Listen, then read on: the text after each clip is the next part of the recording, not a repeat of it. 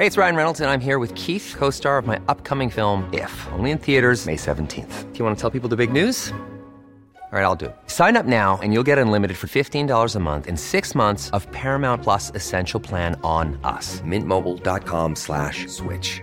Upfront payment of $45 equivalent to $15 per month. Unlimited over 40 gigabytes per month. Face lower speeds. Videos at 480p. Active Mint customers by 531.24 get 6 months of Paramount Plus Essential Plan. Auto renews after 6 months. Offer ends May 31st, 2024. Separate Paramount Plus registration required. Terms and conditions apply if rated PG. Many of us have those stubborn pounds that seem impossible to lose, no matter how good we eat or how hard we work out. My solution is PlushCare. PlushCare is a leading telehealth provider with doctors who are there for you day and night to partner with you in your weight loss journey. They can prescribe FDA-approved weight loss medications like Wegovy and Zepbound for those who qualify. Plus, they accept most insurance plans. To get started, visit plushcare.com/weightloss. That's plushcare.com/weightloss.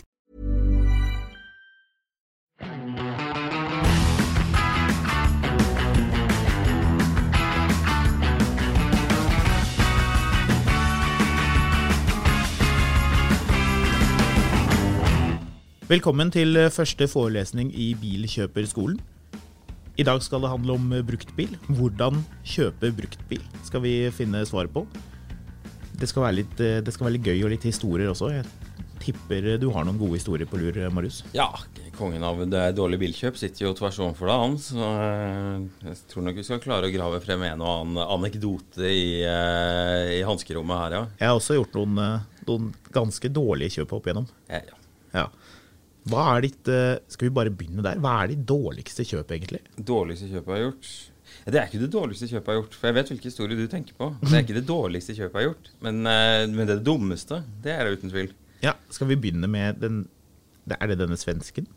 Ja, for noen år siden så fikk jeg det for meg at da var jeg som nå åpen for å eie alt mulig rart av bil. Jeg fant ut at hvis prisen var riktig, så var jeg interessert i hva som helst.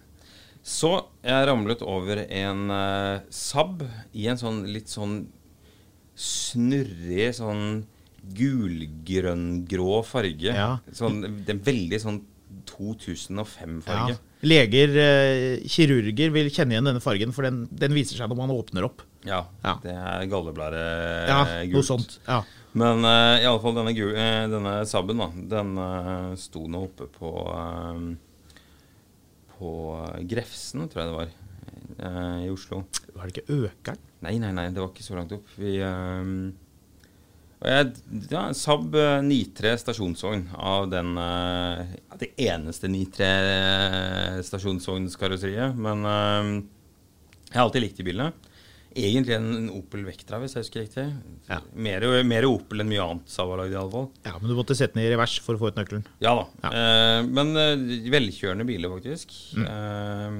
Og på det tidspunktet var jeg ikke så kritisk til ting som jeg er nå.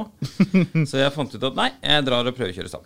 Ukritisk til veldig kritiske ting, skulle vi se. Ja. Det her er jo 5 år siden, og på det tidspunktet så var 20 000 for en sånn bil ganske billig. 20 lapper, ja. Eller han hadde lagt den ut for 28, tror jeg, men det var en ulyd i motoren. Og jeg er nok mer mekanisk kyndig nå enn jeg var da, men jeg var mer optimist da enn jeg er nå, så jeg tenkte at det her finner jeg ut. Så kan jeg bare si, vi skal jo, du som lytter på, skal jo få lære veldig mye i dag. Vi har jo en hel sjekkliste av ting man skal gå gjennom.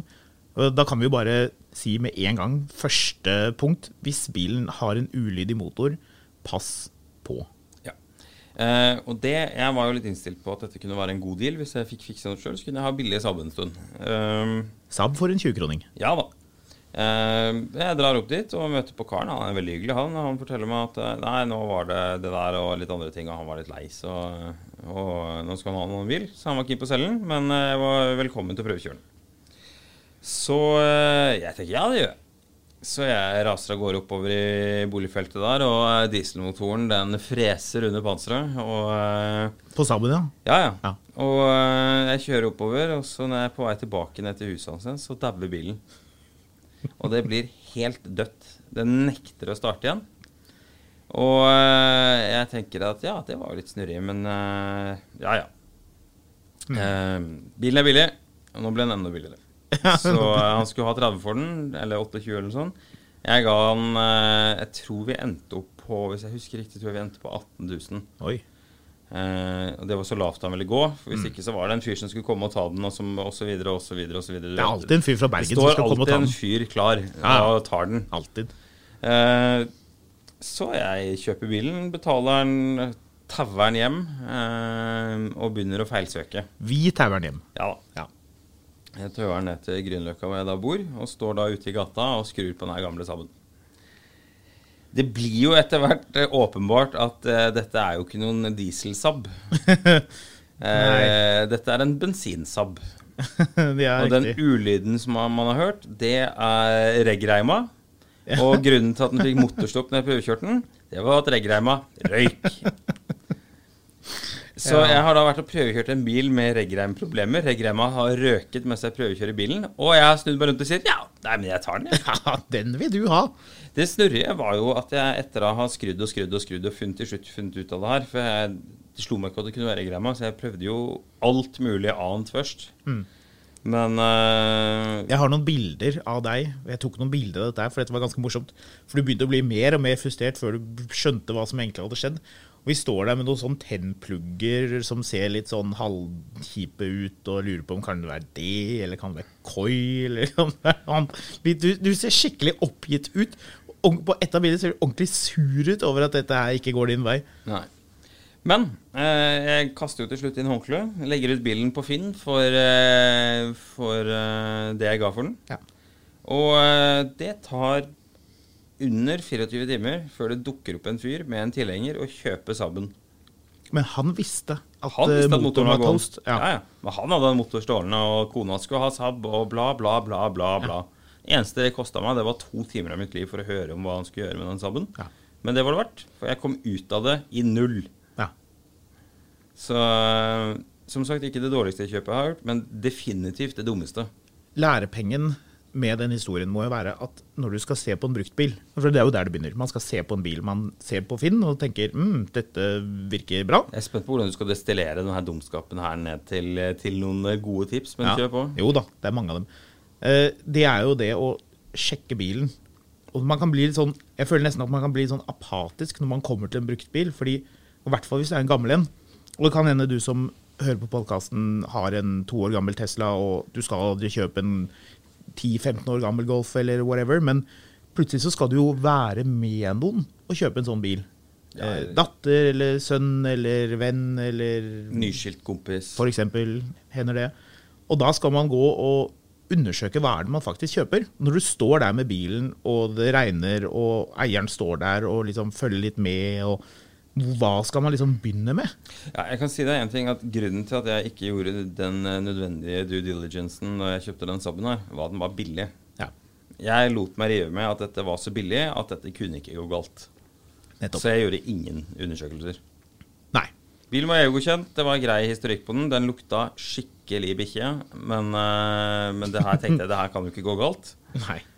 Og det var feil. Så det er nok men vi kan jo kanskje fyre i gang litt mer detaljert hvis ikke du er revet med av dumskap over fristende Saab, en setning ingen har sagt før, så kanskje begynne litt i hvilke ende du skal være da, når du skal dra og se på denne Golfen eller hva det er for noe. Ja, det er jo fort vekk en Golf. Det er jo det folk skal ha. Ja.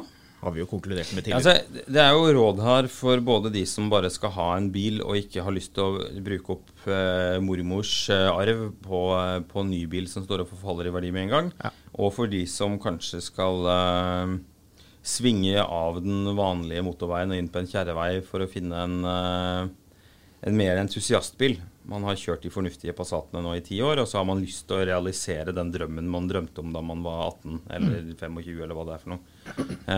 Men det som holder en tilbake er at man ikke helt vet hva man driver med. Og her er i hvert fall en introduksjon til hva du kan gjøre da.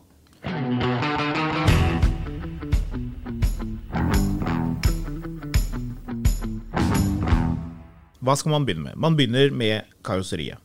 For hvis ikke karosseriet er i orden, da kan du bare drite i å kjøpe bilen, egentlig. Nei, Jo. Nei. Karosseri er dyrt å fikse, Ja, og enig. bilen ser dass ut hvis ikke karosseri er i orden. Så jeg vil si, begynn med å gå en runde rundt karosseriet, og rundt bilen selvfølgelig. Kikk, se etter rust. Ja, dette er jo litt utifra hvilke preferanser du har, men Ja, men det liksom- hører med til historien der at Marius har ikke noe imot biler som er rustne. Jeg har veldig mye imot biler som er rustne. Jeg er ikke noe glad i det. An på hva jeg skal bruke bilen til, men det gjør meg ikke noe om den har noen småmerker her og der hvis det bare skal kjøres fra A til B. Men det er klart at rust som må repareres, eller rust som er veldig skjemmende, altså jeg har ikke noe imot en sånn bulk, sånn 5 kroner bulk som har litt rust i seg, hvis det er bare et transportmiddel. Men det er klart at gravrust, altså rust som du enten må sveise eller hva det er, det kan du bare droppe det. Det er ingen biler nesten som er verdt det. Nei. Det er helt håpløst å fikse rust, særlig i Norge. Fordi hvis ikke du kan sveise selv, så er det dyrt. Og ikke minst, det kan være ganske komplisert. Ja, det er timearbeid, og timearbeid er dyrt. Og hvis du skal gjøre det ordentlig, så kan du ikke basere deg på en eller annen sånn Laban som gjør dette i en garasje hos en kompis. Så da er det liksom så jeg er enig med deg å styre unna rusten. Ja. Let etter rusten. Kikk. Og særlig det verste stedet å få rust sånn generelt sett på biler, hvis ikke du skal begynne å se altså, Hvis ikke det er en gammel Jaguar, hvor det er rust i gulvet og så videre, rust så er det overalt. jekkfester. Jekkfester. Ja. Kanaler generelt Ja. er det mest tungvinte å utbedre.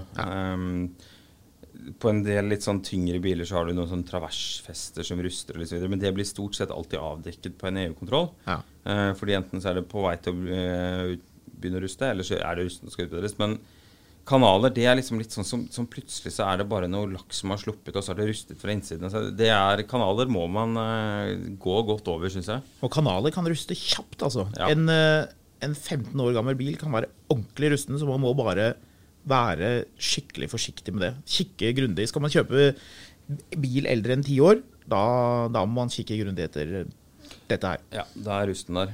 Men da har du kikket, du har møtt opp hjemme hos dette mennesket som skal selge bilen, og bilen står der, ren og pen, kan man si. Forhåpentligvis. Ja, relativt grei. Karosseriet er greit. Dørene lukker seg sånn som de skal. Det er ingen sånn skrapelyder hver gang du lukker døren på den ene siden, og så videre. Og Rett og slett, hør etter lyder som kan være irriterende når du eier bilen. Ofte så tenker man, ja, det er ikke så farlig. Og så eier man bilen og tenker, det var faktisk ganske irriterende. Kollisjonsskadet, gitt. Ja, det var litt dumt.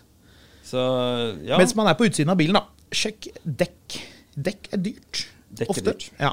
Det går an å kjøpe brukte dekk på Finn. Enkelte driver med det, men det skal være krøkkete. Skal vi skyte inn at nå er vi jo ute fra et perspektiv at du ser på bil til mellom 50, under 100 000. Under 100 000, ja. Så dette er skilsmissebilen, den billigste. Ja. Ja. Vi kommer senere til det med å kjøpe luretriks som man skal kjøpe bruktbil av en forhandler. Eller dyrere bruktbiler eller entusiastbiler. Riktig. Vi begynner på den billige siden i dag, og Ja, da dekk er dyrt. Lær deg å se på datomarking på dekk. Jepp. Det står 4 siffer på dekket. De 2 første er det er uken dekket er produsert, og de 2 siste er året. Så hvis det står 22.14, så er det jo da uke 22 i 2014. Og det betyr at da begynner dekkene å bli godt gamle. Ja. Ja. Så det holder ikke at de har gode spor, du må se på datomarking. Og du ser etter en sånn liten boble, avlang boble, som det står 4 siffer i. Jepp. Google det hvis du er usikker, men det er en grei måte å se det på, for dekk er dyrt. Sommerdekk er dyrt, vinterdekk er dyrt. Hvis ikke du skal i en helt sånn laber klasse eller på dårlige dekk, så er det det. Ja. Så er det jo også en ting at jeg blir ikke så skeptisk faktisk jeg blir litt skeptisk av 2 forskjellige merker dekk på bilen. Ja. Men jeg blir også veldig skeptisk når folk har satt på sånne dekkmerker med 4 X-er i, og som er produsert i provinser i Kina du aldri har hørt om. Det er mange. Jeg tenker i seg selv så kan dekkene være ok, men ofte så er min erfaring at de bilene, der er det slurvet med andre ting når det kommer til vedlikehold altså. Ja, kanskje. Skal ikke si at alle Kina-dekk er dårlige. Slett ikke, for det er ikke tilfellet. Men ja, det er verdt å være oppmerksom på. Men majoriteten er det altså. Eller de er under par i forhold til en del andre dekk da. Kvalitetsdekk som er nye og gode er et godt tegn. Så setter man seg inn i bilen, og da, hvis det er Marius som skal kjøpe den, så lukter den selvfølgelig bikkje. Men hvis det for alle andre, så det jo greit å bare begynne å kikke seg rundt og se generelt, bil til 50-100 000 har slitasje, sånn det bare. Ja, altså det kan ha patina, for å si det sånn. Ja, det et veldig elegant ord. Ja, men liksom det kan, hvis du kjøper en 10 år gammel bil, så må du bestemme deg for, skal den være helt sånn dønn strøken innvendig og utvendig, og da må du betale ganske mye for det som oftest. Eller kan du leve med litt sånn scuffs and marks? Det akkurat det. Vi hadde jo tidligere en episode om detailing og vask av bil, hvordan man vasker. Vi har til og med lagt ut på Facebook-gruppen vår, Finansavisen Motor på Facebook, lagt ut en film om hvordan man vasker innvendig og renser seter. Så hvis du lurer på hvordan man gjør det, hvis du aksepterer da en bil som lukter litt vondt eller ser litt ekkel ut fordi den billig, så... Det det som gøy. Sånne ting kan man jo korrigere. Ja. Det man ser etter liksom at ikke det står liksom... her satt mor og spikket, så mistet du den kniven og skjærte opp skinnsetene. Den tungvint. Har det skjedd der? Nei. Men jeg har vært borti å se på en Range Rover hvor en eller annen unge hadde suttet baki med et eller annet, og han fyren hadde drevet og limt skinnet i baksetene og greier. Ja. Det var helt greit limt det, altså, men det var sånn Carlson-lim? Ja, det var noe sånn stofflim, men det hjelper ikke. Den bilen var såpass dyr at det ble liksom deal-breaker når du hadde sånn arr i bakskinnet. Ja. Det var no-go. Ok, så da har man sittet litt inni og rørt litt på girspaken og trykket litt og... Ja. Ting greit, alle knappene der. Ja. Sjekket litt sånn elektriske ting greit å gjøre, bare at vinduene går opp og ned. For det jo ikke en selvfølge det, og det veldig greit å sjekke det. Ja. Selger skal jo egentlig opplyse om ting som feil av den karakter. Som de vet om. Det må jo skytes inn her at dette jo ikke i dag... Første forelesning handler jo ikke om å gjøre et bruktbilkupp. Vi ikke ute etter å forklare deg hvordan du sikrer deg verdens beste bil til verdens minste pris. Dette en måte å gi noen tips om hvordan du kjøper deg en bil. Og en ting som at når du sitter inne i bilen, så åpner du hanskerommet og ser på servicehefte og så videre, men det også greit å vite, altså en ting som NAF og andre sånne institusjoner gjentar til det kjedsommelige at EU-kontrollen ikke noe papir for hvor bra bilen det kun en bekreftelse på at viser tilstanden på dette tidspunkt. Ja da, og... Men det et sånt klistremerke som man kan få kjøpt av det der lauga og sånne bil sånn, jeg husker ikke en norsk bilorganisasjon det jo noe de bruker bare for å skremme folk til å bruke masse penger på verkstedet så det kan godt være men poenget at hvis bilen hvis jeg skal kjøpe bil for å liksom ha den en stund og jeg ikke utkeen på å skru så veldig mye så vil jeg ha en EU-kontroll som I hvert fall varer et år til. Ja. Fordi det kan gå mye mer galt på 2 år enn på 1 og min erfaring at når folk selger bilen la oss si sånn hvis du drar ut nå da og når vi spiller det nå så det overgang juni-juli du drar og ser på en bil som skal på EU I september han som selger bilen han selger bilen fordi han ikke orker påkost I september mens liksom hvis du kjøper bil av noen som har tatt EU-kontrollen på forhånd og altså jeg liker signaleffekten av at folk har tatt EU-kontrollen I det de selger. Ja. Fordi da har de funnet ut om ting I orden for sin egen del også. Da de ute etter å selge en bil som de slipper at noen ringer på. Ja. Og da har de også gjort liksom det de trenger for at ikke det skal være noe skjulte feil og mangler. Da. Helt enig. Så da, stort sett alle som selger bil jo luringer, men... altså, jeg hadde en av professorene på BI sa det. Han holdt på med makroøkonomi, tror jeg det var. Han snakket om det med at hvis noen selger en bil, så det jo fordi de vet at den bilen dårlig, de vil ha en annen bil. Og det litt sånn enkelt forklart, men psykologien I det stemmer på en måte. Altså sånn, den som selger vil jo ikke ha den bilen lenger. Hvis det var sånn en kjempebra bil, hvorfor beholder man ikke bilen? Det jo litt enkelt forklart da, men... Ja, jeg har aldri vært helt enig I den. Nei, det for du har også hørt den. Jeg har også hørt den, men jeg har jo lyst på ny bil hver uke. Altså sånn, det noe med det, ja. Det liksom så mye biler der ute jeg har lyst til å prøve å eie og kjøre og sånn. Altså når det kommer til litt eldre biler, så synes jeg ikke det så gøy å prøve de. Jeg vil prøve å eie de. Jeg vil ha de en stund. Ja, jo, men liksom sånn der, men liksom, jeg synes ikke det noe gøy å bare prøvekjøre en gammel X5 I 2 timer. Ja. Jeg vil ha den en måned, 2 måneder, 3 måneder. Og så når jeg da har oppfylt en eller annen sånn gammelt begjær om den bilen, så kan jeg selge den igjen. Men vi kan I hvert fall si til kjære lyttere, studenter, bilstudenter, at noter ned nå, dette blir et spørsmål på eksamen, skal bilen være godkjent eller ikke? Den skal være godkjent. Den skal være godkjent. Og det skal helst, altså jeg synes det helst skal være I alle fall et år. Ja. Minimum 9 måneder igjen på EU-godkjenninga.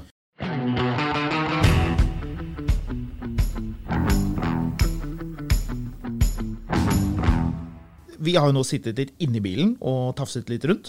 Man går ut igjen, og da vil jeg si, da begynner man egentlig på det som, jeg tror både du og jeg gjør det når vi kikker på en bil, og vi har litt peiling på hva vi driver med, det har vi jo. Så tar vi en slags EU-kontroll mens vi står der. Vi kikker på ting som vanlig å stryke på, som for eksempel bremser. Kikk på skiver og klosser på bilen, og det klarer du å se gjennom felgen så lenge det ikke stålfelg. Det det jo egentlig ikke på nye biler, som regel ikke. Så kan du se, det godt med kloss igjen? Det skal være noen centimeter, altså. Ja. Skivene rustne? Skivene rustne og ekle? Her må jeg påpeke at det gjør ikke noe om det ligger litt sånn lett sånn brunfarge på en felg. Nei, på en felg, ja, på en skive, nei. Fordi det viser jo bare at dette jo råjern, så det ruster litt lett hvis det står I regnvær en uke eller 2, som en bil gjerne gjør når noen skal selge den. Det du ikke vil ha sånn brun rust, sånn gravrust. Og ikke ha sånne dype sånne bremsekantsporer når du kjenner på toppen av bremseskiva, skal det helst ikke være en sånn dyp sånn der kant på toppen. Nei, det skal egentlig ikke det. Det skal sies at det vel noen, det ikke noen biler hvor klossen kommer på utsiden av skiven, slik at det ikke blir noen slitekant. Ja, men så man skal passe seg litt for det. Det blir veldig teknisk. Men det liksom, nå prøver vi å være litt generelle, for du som skal ut og hjelpe Tore å kjøpe en Golf fordi han har ligget med sekretæren sin. Riktig. Vi ikke her for å kjøpe gammel 911 I dag. Nei, det ikke gammel. I dag det for å hjelpe folk å kjøpe sin første bil. Gammel 911 må ha 111 punkts sjekk. Ja, nei, deg om det. Så det liksom, da har du sett på bremser og klosser, du har kikket rundt innvendig, og ting greit. En ting du må kikke under, og som vi jo har lært etter hvert, at fjærer, spiralfjærer, de knekker, og det utrolig lurt å kikke på det, og liksom ta en lykt, eller bare mobiltelefonen, lys inn, og se på fjærene, at ikke det knukket, for det en vanlig feil, og det en ekkel feil når det skjer. Særlig på vag, så det ofte litt sånn at det ligger en sånn del av fjæra nede I bunnen der. På den annen side, da vil jo gjerne bilen helle bitte litt grann på en side. Den kan gjøre det, men ikke nødvendigvis. Så sjekk det. Ja, så da har vi fjærer, bremser. En annen ting som du også kan se på bilen, hvis du litt om det, men da må du kikke godt etter, du må rett og slett vite litt hva du ser etter, men på foringer, altså det som I hjulopphenget, så det jo sånne gummipakninger, der hvor fettet ligger inne, der hvor liksom de to foringene treffer hverandre, kule treffer festet, og rundt det jo bare masse fett, og rundt der igjen så det jo en gummipakning. Kikk på den gummipakningen, for hvis den morken, så det kan være en feil på EU. Og det en måte å se om bilen liksom, de veldig gamle disse... Det vel feil hvis det på drivaksel. Ja, det ikke bare på drivaksel, fordi men hvis foringen da den utslitt da, enkelt og greit. Ja. Så det kan være lurt å sjekke da. Man må tørre å gå litt ned på knærne. Det bør man. Nå det jo litt sånn der at nå smiler Håkon veldig fornøyd av denne grisete overgangen, men hvis du går I papir, det veldig, altså før du legger deg ned på knærne, så det greit å gå I hanskerommet og se, det noen papirer på bilen, og det noen historikk. Jeg ikke der hvor, det kommer helt an på bilen, serviceheftet må ikke være fullt for min del til punkt og prikke, men da må det være liksom, nei, vet du hva, jeg har tatt servicene selv, og det har jeg gjort da. Ja. Men hvis det sånn, nei, vi har kjørt den 100 000 fordi jeg orket ikke å ta service, da det sånn, nei, da tror jeg vi driter I det, gitt. Ja. Og I seg selv, ja da, det finnes biler som tåler fint å kjøre 100 000 på ett sett med olje, men det bare vittner om alt det andre bilholdet disse menneskene driver med. Tåler det? Tja, det går, men... Ja, men det finnes, men liksom, poenget her at liksom... Jo mer historikk, jo bedre. Og folk som har en bunke med kvitteringer, de har ofte orden på andre ting også. Jeg husker, jeg var kikket på en bruktbil med en kollega, Og da spurte vi om det med servicer. Og service? Nei, han hadde ikke gjort det. Han hadde kjørt mye tur-retur Norge-Tyskland med denne Citroën. Og det hadde gått kjempefint. Nei, jeg hadde egentlig ikke noe behov for å bytte olje. Nei, det brukte ikke. Han hadde kjørt lenger enn det. Han hadde kjørt sinnssykt langt uten å ta noe service. Han hadde kjørt til Tyrkia og tilbake igjen. Stemmer det. Det var Tyrkia det var. Så, ja, det han hadde kjørt mye rundt i Tyskland også. Ja, det var noe greier der. Uansett, jeg trakk opp peilepinnen. det var sånn, hva er det heter, sånn lakrisgodteri, sånn som ikke renner. Sånn som er sånn, ja, det var... Panda-lakris? Ja, jeg vet ikke, jeg liker ikke lakris egentlig. Og vi likte ikke den bilen. Glittrende valg av forklaring. Jeg føler at dette leder oss hen til motorrommet. Ja.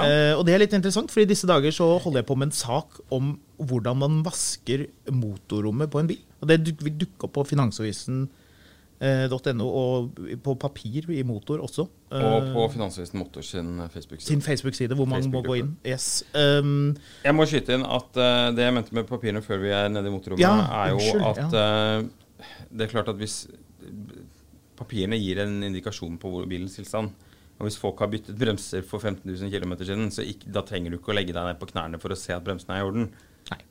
Og liksom, men finne ut av litt sånn sentrale ting. Altså, hvis du har bestemt deg for en bilmodell, og du går inn og googler Seat Alhambra typical failures, så får du får alle feilene du lurer på. Det er en lang liste. Ja, ikke sant? Altså, den klassiske er jo Porsche 996, og alle grunner til at ikke du skal kjøpe en 911 996. Du måtte vri det til 996, ja. Ja, ikke sant? Men det er den mest klassiske, fordi der er det jo gå inn på hvilken som helst annonse på 996 på Finn, og de ramser opp en sånn sjekkliste med ting som du må ha gjort, som du strengt tatt ikke må ha gjort. Men gleder meg til du skal kjøpe 911 av 996-karosseriet, som er da det som kom i 1996, og som gikk ut i 2005, tror jeg det var. Nå får vi sinte e-poster, for det karosseriet, det kom i 1998. Men, gjorde det? Ja, det var Baxter som kom i 1996. Unnskyld, 98. Den kom i 1997. Jeg tror den kom i 1996. Nei. Den ble vist i 1996. Ja, det gjorde den sikkert. Ja. Ha. Så, jeg tror det er rett, altså. Jeg tror det ble vist i høst på... Ja, jeg tror det var. Ikke det dette programmet handler om. Frankfurt. Så i alle fall... Ok, så vi har kikket på papirene. Vi er enige om at man må ikke ha fullt servicehefte men på en billig bil. Poenget mitt er at liksom, når du ser gjennom papirene, når er bremsene gjort, når er service gjort, er registerreim bytta. Registerreim er veldig viktig. Hvis bilen har registerreim, fordi noen biler har registerkjede, og det skal... La oss si det sånn, hvis du er ute og kjøper den bilen her med den guiden her, så er ikke du så veldig opptatt av registerkjedeproblematikken. Nei. Har bilen registerkjede, så pleier det å være i orden. Har den registerreim, så må du vite når det ble byttet sist, for det er en relativt kostbar affære. Det kan koste et sted mellom 5 og 25 000, litt avhengig av hvilke biler det er snakk om. Ja. Men det er liksom... Hva er tilstand på bremser? Hva er tilstand på... Er det gjort med bremserør? For det er en sånn typisk EU-feil. Bremserør, ja. Så liksom på en del biler så begynner de å ruste, og på noen biler så er det kjempebillig å bytte, og på noen biler så har de dratt disse bremserørene over bensintanken, så må du ta ned tanken, og så er det liksom, blir det dyrt. Så bremser, bremserør, service, registerreim, og dekk og rust. Skal vi nå danse oss frem til motorrommet? Jeg velger å gå, men ja. It's that time of the year. Your vacation is coming up.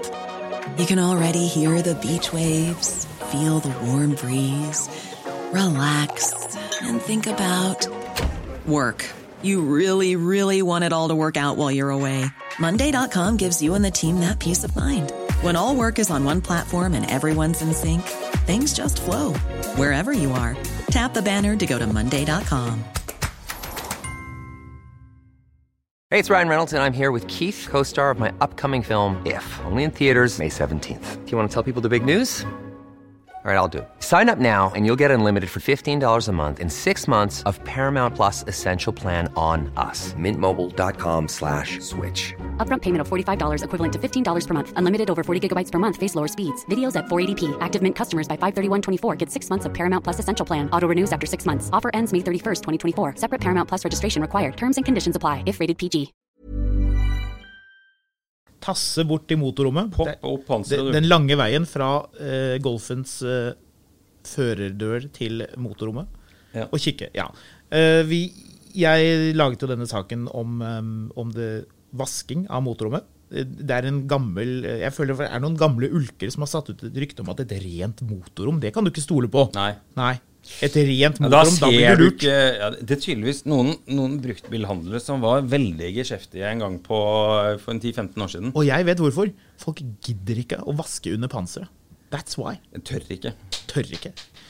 Hvis du lurer på hvordan man skal vaske under panseret, så sjekk ut den saken når den kommer. Hvis du lurer på hvordan man skal vaske bil generelt, hør podcasten vår om detailing, og sjekk ut, uansett, gå inn og sjekk ut Finansavisen Motors Facebook-gruppe.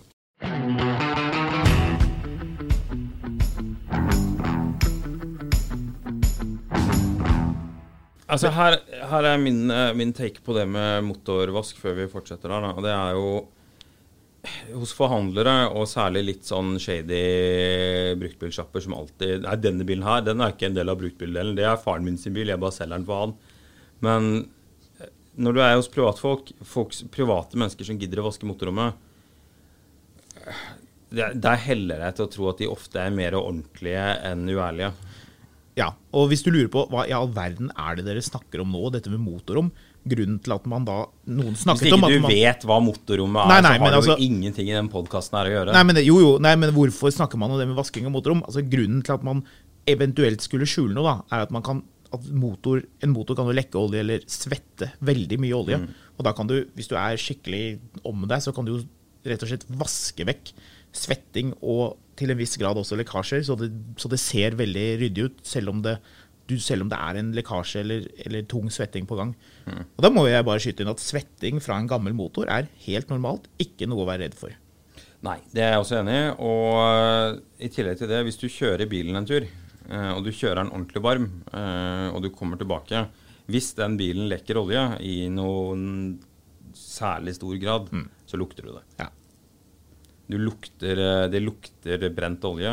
Og det spørs jo hvor det lekker fra da. Hvis det lekker fra bunnpannepakningen, så lukter det ikke. Nei, men hvis det lukter fra bunnpannepakningen, så vil du ikke se det. Altså, de aller færreste ser på bunnpannepakningen når de ser på bilen uansett. Ja, det vil jo jeg si en lur ting å bare kikke kjapt under og si at ikke det vått under. Ja, det jeg helt enig i, men igjen da, for det første, når du gjør en motorvask, det veldig sjelden at du uansett får unna all den oljeslagge drittet som under, fordi hvis du har en oljelekkasje under motoren, så blander det seg med all dritten som ligger på veien, og da blir det en sånn sludge som en liksom prikkbort avfetting ikke får tak i på, men uten at du skal ordentlig under bilen. Det holder liksom ikke å stå liksom foran bilen og liksom sånn kroke seg ned og spraye litt under.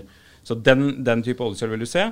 Og toppdekselpakke, toppdeksel, altså det forskjell på toppakning og toppdekselpakning. Ja, fordi nå vi under motorrommet. Ja. Hva det, vi åpner opp panseret på denne Golfen eller A3 eller whatever, hva det en billig bil da. 3-serie jo typisk toppdekselpakning. BMW 3-serie. Men ja, ok, for du snakker om toppdekselpakning, men hva det man begynner med å se under panseret? Hva begynner vi med? Det spørs om det vasket eller ikke. Hvis ikke det vasket, så ser man jo etter lekkasjer da. Ja, men uansett ser man etter lekkasjer. Bra, lekkasjer. Skriv det ned nå, kjære lyttere. Lekkasjer jeg liker jo at ting i orden. Jeg liker jo ikke sånn jalla-filtere og sånn.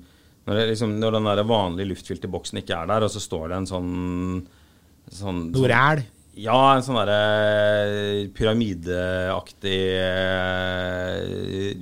skumgummidings på luftinntak i stedet for. Fordi folk skal få ekstra krefter inntil det. Da merker jeg sånn KN-filter og sånn, da jeg ferdig. Ja, men på en Golf til 70 000 så spiller jo ikke det rolle. Nei, men det enda mer skeptisk. De har ikke noe å si at de det, men det bare sier litt om dømmekraften til de som selger bilen. Ja, det braffen med det. Men lekkasjer, ja. Så du skal sjekke kjølevæske. og det lukter jo, kjølevæske lukter jo ganske mye, så det lukter man jo med en gang hvis det en lekkasje. Ja, da må bilen være varm. Ja, det må være varm. Hvis bilen er varm, så lukter det om det lekker kjølevæske. Ja. Det har en litt sånn søtlig, snurrig lukt. Ja.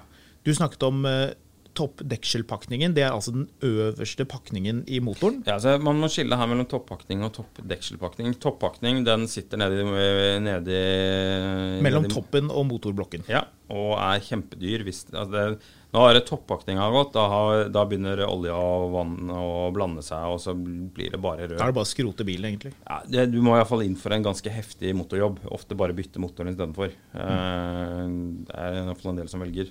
Men det liksom, den billigste toppakningsjobben ligger liksom på 15 000, 20 000, 25 000. Ja. Opp til 100 000. Og det skal sies at hvis man skal reparere toppakningen på en motor, så det ikke sikkert at den jobben alltid holder. Nei. Vi vet jo det. Det kommer litt an på motoren, men det blir kanskje I overkant teknisk. Men toppdekselpakninga, det en pakning som sitter helt på toppen. Den sitter jo da under toppdekselet, som det liksom plata det som ligger. Det øverste du ser. Ja, den plata hvor, litt sånn enkelt forklart I hvert fall, på veldig mange biler, så går tennpluggene gjennom toppdekselet. Så da står liksom coilene og pluggene ned gjennom der, og så kan du ta det av, og så det liksom, der det en pakning da, og den pakninga, den har en tendens av og til å bli gammel, og når den blir gammel, så begynner den å svette olje, og når den begynner å svette olje, så drypper oljen ned på manifolden, og så begynner det å lukte svidd olje. Det ikke farlig, men det litt sånn kjedelig. Farmor digger ikke det når hun sitter på I bilen. Nei, jeg blir ganske kvalm selv I hvert fall av den oljelukta. Brent oljelukt, det skal ikke sitte lenge I bilen. Ja, jeg skal ikke sitte lenge I bilen før jeg blir ganske kvalm av det. Men vi kan jo si det at altså, så du nede I motorrommet der, og da det også greit å ta en kikk på det elektriske og på batteriet. Og det du egentlig ser etter da, at ikke det masse sånne jalla-koblinger. Og liksom, egentlig bare ting greit. Ja. Sjekke belte, altså ikke sikkerhetsbelte, men belte som går reimene. Til reimene, ja, riktig. Ja. Bare vri på de hvis du ikke klarer å se, og bare se at det ikke sprukkene. De sprukkene, så må den byttes, og ja, det jo greit. Det et argument for å prute mer enn noe annet, tenker jeg. Ja. Så, og så det her jo, jeg skal kaste en fakkel inn I hodeskallegrotten til Fantom her, men jeg har ikke noe problem med at bilen har biltema-batteri.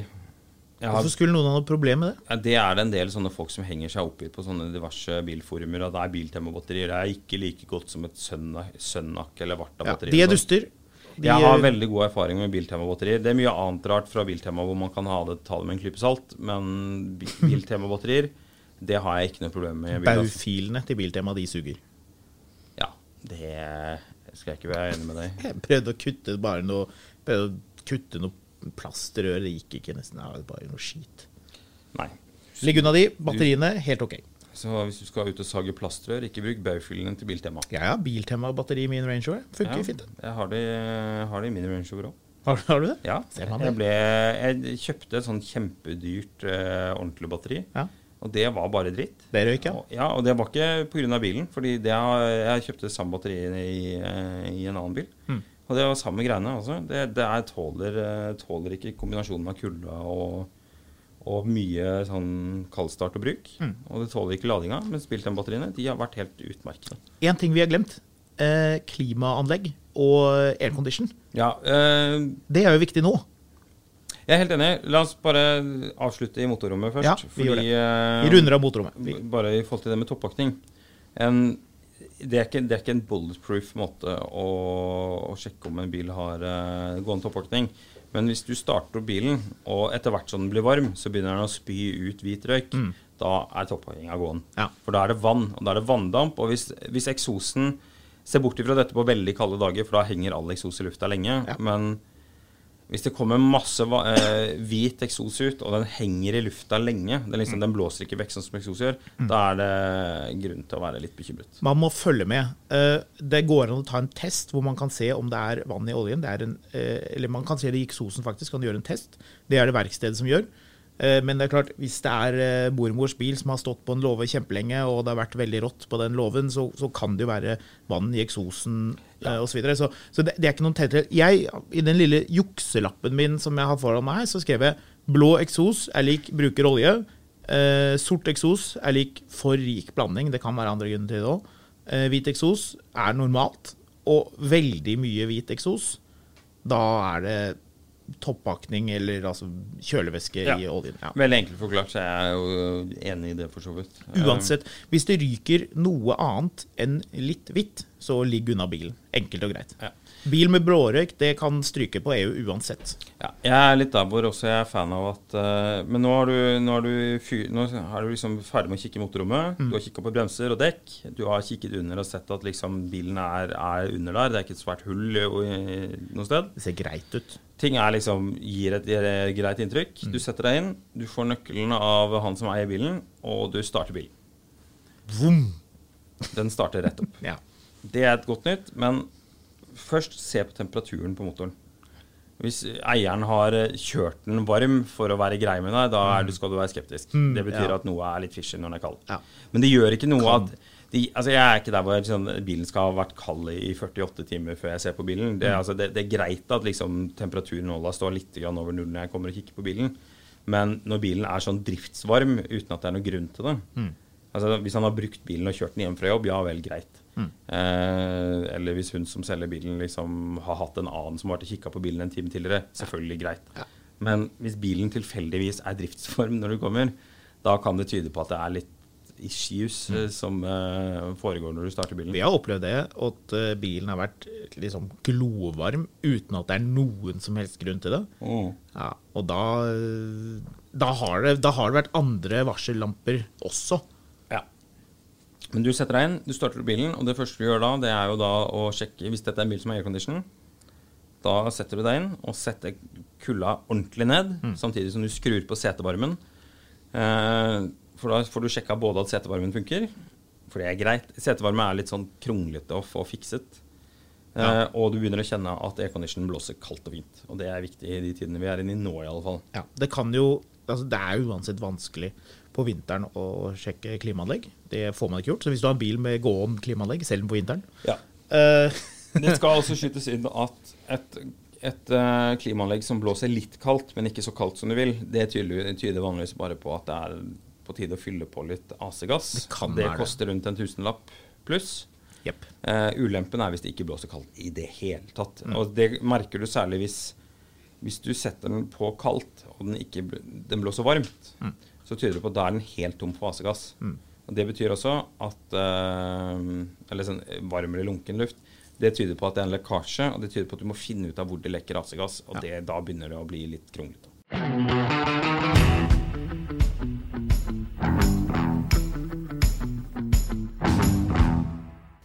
Det noe vi har glemt da, før vi setter bilen i gir og suser av sted? Det greit å se på speedometer og sånne ting. Det noen gule lamper, varsellamper? Lyser det oljelampe gult eller rødt? Det motorlampe gult eller rødt? Airbag-lampe? Ja, ikke sant? Gul oljelampe betyr vanligvis at det litt lavt oljetrykk eller litt lite olje. Rød oljelampe betyr trøbbel. Ja, walk away. Det samme det med gul motorlampe. Det betyr, altså gul motorlampe relaterer jo til avgass som oftest. Litt enkelt forklart. Det ikke så kategorisk, men... Ja, for du vil ikke si at hvis det lyser lamper, så skal man droppe bilen i ikke nødvendigvis, men da skal du være litt motorkyndig, eller så må du få lest av hva feilkoden på det her. Det spørs jo litt hvor omseg man da. Hvis man med noen som skal kjøpe en bil, og det noen som ikke har peiling på bil i det hele tatt, og man skal liksom sette seg i bilen, og så skal man pendle Oslo-Kongsberg, liksom dagen etter at man har kjøpt den, kanskje man skal droppe en bil med sånn motorlampe. Ja, problemet litt med sånn avgassfeil for eksempel jo ofte at det ligger noe dyrere og mer komplisert under, og det veldig greit. Og rett og slett, altså sånn her tror jeg vi bare konkluderer med at det skal ikke være noen feilmeldinger. Og ikke godta en selger som sier at motorlampa lyser inn imellom, men jeg har sjekket det på verksted, de sa det var greit. Det betyr at han har sjekket det, og dette dyrt, så han gidder ikke mer. Eller at de ikke klarer å finne ut av hvorfor. Ja. Noe som også gjør at verdien på bilen blir lav når du selger. Ja. Og det kan jo være et poeng. Men jeg skulle bare si, det jo opplysningsplikt. Så hvis du vet at klimaanlegget ikke funker, og du selger en bil, og noen spør, funker klimaanlegget, og du sier ja, da ljuger du. Og det uansett her i livet, ikke ljug til folk.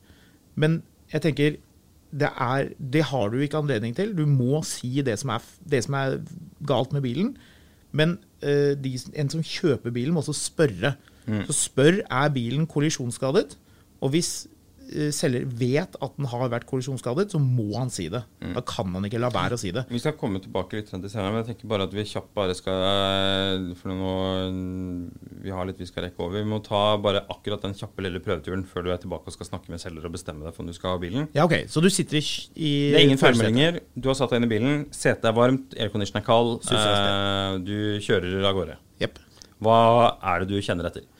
Jeg tenker det første jeg vil gjort å skru av aircondition og vifte den helt, og kjøre over noen, for du jo et boligfelt sikkert da, og kjøre over noen dumper med viften av, så det helt stille i bilen, så stille som mulig. Lytt etter ulyder fra hjuloppheng. Ja, dunke, klunke. Litt sånn mekaniske lyder som ikke skal være der. Ja. Tenk liksom lyder som det høres ut som noe ligger i bagasjerommet for eksempel, og dunker rundt. Det skal ikke knirke, det skal ikke lage sånn pump-lyder når du kjører over ting. Nei. Finn gjerne noen brosteiner eventuelt å kjøre over, for det gir veldig lett fra seg lyd på forstilling. Ja. Det det første man gjør. Ja. Det andre når man da har gått opp i andre gir, og man likevel har bilen stille og rolig, lytt til girkassen, hvis det manuell girkasse. Hvis det manuell girkasse, du har allerede nå sjekket at kløtsjen i orden og ikke tar for langt ut. En del biler har jo forskjellige kløtsjpunkter, så Vager tar for eksempel, eller Volkswagen Audi og så videre, tar gjerne litt lenger ut enn en del andre biler, men du skal liksom ikke, du skal kunne trykke kløtsjen inn og ut og kunne file på gassen. Det skal være litt vandring. Ja, men du skal ha muligheten til å bruke kløtsjen litt til å regulere frem og tilbake. Det ikke sånn at kløtsjen skal være en sånn av- og påbryter. Ja. Men du ute, du girer, og hva gjør du da? Da lytter man til lyder fra girkassen, og det gjerne sånn ulelyd, altså en sånn rotasjonslyd som går ganske fort. Ja, rett og slett. Det skal ikke være noen ulyder. Det skal ikke være noen sånn krønsjete lyder. Mammas Mini, når jeg satte den i revers og rygga, så lagde den sånn dunk, dunk, dunk, dunk lyd oppover. Noen biler så ikke det noe problem. På hennes bil så var det tannhjul som hadde mistet en tann. Ja, så du måtte til girkassetannlegen. Ja. Og det var ikke lite dunkelyd, altså. Det var sånn du hørte når du stod opp i gata at bilen kom ryggende. Ja, men rett og slett, hør etter lyder. Hører man, det vanligste man hører så det sjelden at girkassa kviner og lager så mye lyd at det noe ordentlig gærent. Men hører du en sånn lyd, dropp bilen. Bare kjør tilbake og si tusen takk for at du viste meg bilen. Jeg står over. Ja. Men det viktigste lyder fra foringer, fordi det irriterende å høre på, og det blir garantert en feil på neste EU hvis man hører noe dunking. Ja, så tar du og drar på i andre gir oppover, og begynner å høre etter lyder. Ja, og også når du drar på, og hvis du automatgirkasse, lås bilen i et av girene, for det kan man som regel hvis ikke det en veldig gammel bil. Men andre har sett bilen for eksempel i andre gir. For eksempel, enten automat eller manuell, gi litt gass, 3-4 tusen omdreininger, slipp gassen litt brått, og da vil du kjenne at hvis bilen liksom hvis det dunker i drivlinjen, eller hvis det lager noe lyd, da det stikkaksjel eller hardikobling eller noe sånt rart.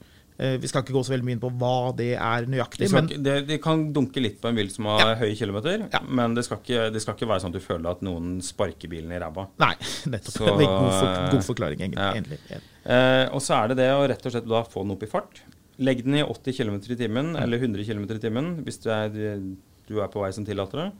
Og bare kjenn at bilen sklir av gårde. Den går rett frem, det ikke noe sånn dunkelyder, vibrasjoner eller noen ting som helst. Bilen ligger smooth på veien. Ja, og så lenge kikk i speilet, og så bremser du. Brems hardt. Kjenn etter at ikke det vibrerer veldig mye. Altså, en bil som har stått i flere uker i påvente av et salg, der kan det vibrere litt grann når det ligger litt sånn rust på bremseskivene. Men det skal ikke være sånn at du føler at liksom, når du holder rattet på liksom løsner igjen på deg. Nei, sånn skal det ikke være. Så hvis det i orden også, og bilen styrer som den skal, og det ikke blir noe varmere enn at nåla står midt på der den skal være, da kan du kjøre tilbake igjen til han du har vært og kikket på bilen hos. Og begynne den morsomste delen, som prutingen. Ja. Og da det jo rett og slett, du liker bilen, men liker du selgeren. Og da mener jeg ikke sånn at du har lyst til å ligge med vedkommende, eller gå på pub med henne, eller et eller annet sånt. Hvis selgeren krever det, så det noe rart på gang. Ja, det finnes jo nok av de som weirde der. Men i alle fall, du tar heller altså, tanken stoler du på mennesket. Ja. står de her og forteller deg sannheten om bilen sin, eller står de og lyver deg rett opp i trynet for å få deg til å overta det taksluket de har gått og revet seg hår over? Får du godfølelsen? Ja. Og der har ikke jeg noe fasit på det, utover det at du må kjenne etter hva slags følelse har du her. Ja, nå har jo vi gått ganske grundig gjennom denne sjekklisten. Og jeg må jo si, jeg kan ikke egentlig huske at vi noen gang har prøvekjørt en bil hvor alt dette her har vært i orden. Nei. Så hvis det er en bil til 50 000, det er så er det fordi jo ikke du det. og jeg ser på billige varianter av ting. Vi er alltid ute etter å gjøre et lite kupp og være litt lure. Ja. Det er jo slett ikke alltid hverken du eller jeg er. Men nei. Hvis man klarer å kikke på alle disse tingene da, og legge sammen, ok, det var et lite klunk her, og frontruten var litt slitt, ok, bakruteviskeren må byttes. Vi glemte å nevne det med at eksosanlegget skal være tett. Det hører man jo med en gang om det ikke er. Jeg tenker at hvis det skal være småting du skal prute på, det skal ikke være store ting. Den bilen trenger nye vindusviskere, eller den trenger en service, eller den trenger et nytt sett med dekk. Altså, det skal ikke være for mange ting. Den skal ikke både ha nye vindusviskere, en ny frontlampe, 4 nye hjul og en service, i tillegg til en rens innvendig og en polering utvendig, og liksom EU om 2 måneder. Men det gjør ikke noe om den skal ha en service snart, eller det gjør ikke noe at den trenger nye vinterdekk, eller det gjør ikke noe at, altså, finn noen argumenter du kan prute på, og prut. 10% er... 10%, ja. Jeg skulle akkurat til å si det. Ikke være en dust når du pruter. 10% er ok. Hvis bilen er median priset, så er 10% ok å prøve seg på. Og hvis du vil ha bilen, så er det også lov å ikke... Du sier 10%, de sier nei, vet du hva, jeg vil faktisk ha det jeg skal ha den for. Du har lyst på bilen, da har du også lov til å si, vet du hva, det er greit, jeg tar den. Ja, og hvis du da har med deg... Bestem deg på forhånd hva prisen din er. Ikke sant? Og hvis du har gjort alle disse tingene, og det ikke dukker opp masse feil, så vet du da at dette her er jo egentlig et ganske bra kjøp. Shit, den prisen den er riktig. Det er veldig gøy å prute, men det er også sånn at hvis du har bestemt deg for en bil, ikke gå fra den fordi du ikke fikk de 10% du uansett egentlig ikke trengte å få. Jeg ser jo nå at det ringer til friminutt veldig snart. Forelesningen begynner å nærme seg slutten, og som med forelesninger flest, så var det jo masse pensum vi ikke rakk å gå gjennom. Så jeg tror rett og slett vi skal jo gå gjennom hva man skal se etter når man skal se på en bruktbil hos en bruktbilforhandler og nyere biler. Så jeg tenker rett og slett at det må vi spare til. Så også snakke litt om hva du skal gjøre når du skal se på litt mer sånn drømmebiler. Absolutt. Entusiastbiler, litt sære biler, gamle biler, biler som har vært dyre en gang i tida, som ikke er så dyre nå og så videre. Men dette er jo en introduksjon for deg som skal ut og kanskje kjøpe din første bil, eller din sønns første bil, eller datters første bil, eller ekskones første bil, eller hvem det er. Så nå skal du lytter få lov til å gå ut og kjøpe en sjokolademelk og tenke litt på livet. Og så ses vi til neste forelesning i Bilkjøpeskolen. Ja. Leksen neste gang er å fordype seg på finn.no. Ja, alltid. Produsent for Mil etter mil, en podcast om bil, er Karoline Helgesem. Med meg i studio har jeg Marius Mørk Larsen, og mitt navn er Håkon Sæbø. Send oss gjerne ris, ros og innspill på milettermil@finansavisen.no, og husk at du alltid finner godt bilstoff på finansavisen.no, og selvfølgelig i lørdagsutgaven av Finansavisen.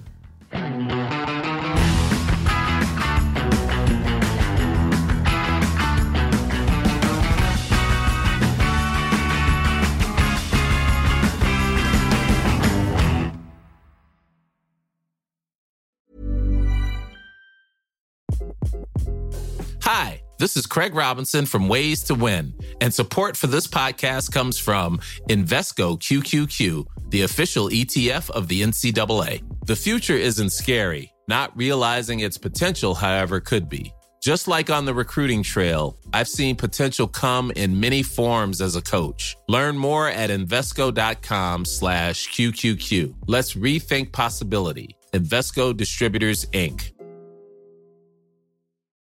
When you need mealtime inspiration, it's worth shopping Kroger, where you'll find over 30,000 mouth-watering choices that excite your inner foodie. And no matter what tasty choice you make, you'll enjoy our everyday low prices, plus extra ways to save, like digital coupons worth over $600 each week. You can also save up to $1 off per gallon at the pump with fuel points. More savings and more inspiring flavors make shopping Kroger worth it every time. Kroger, fresh for everyone. Fuel restrictions apply.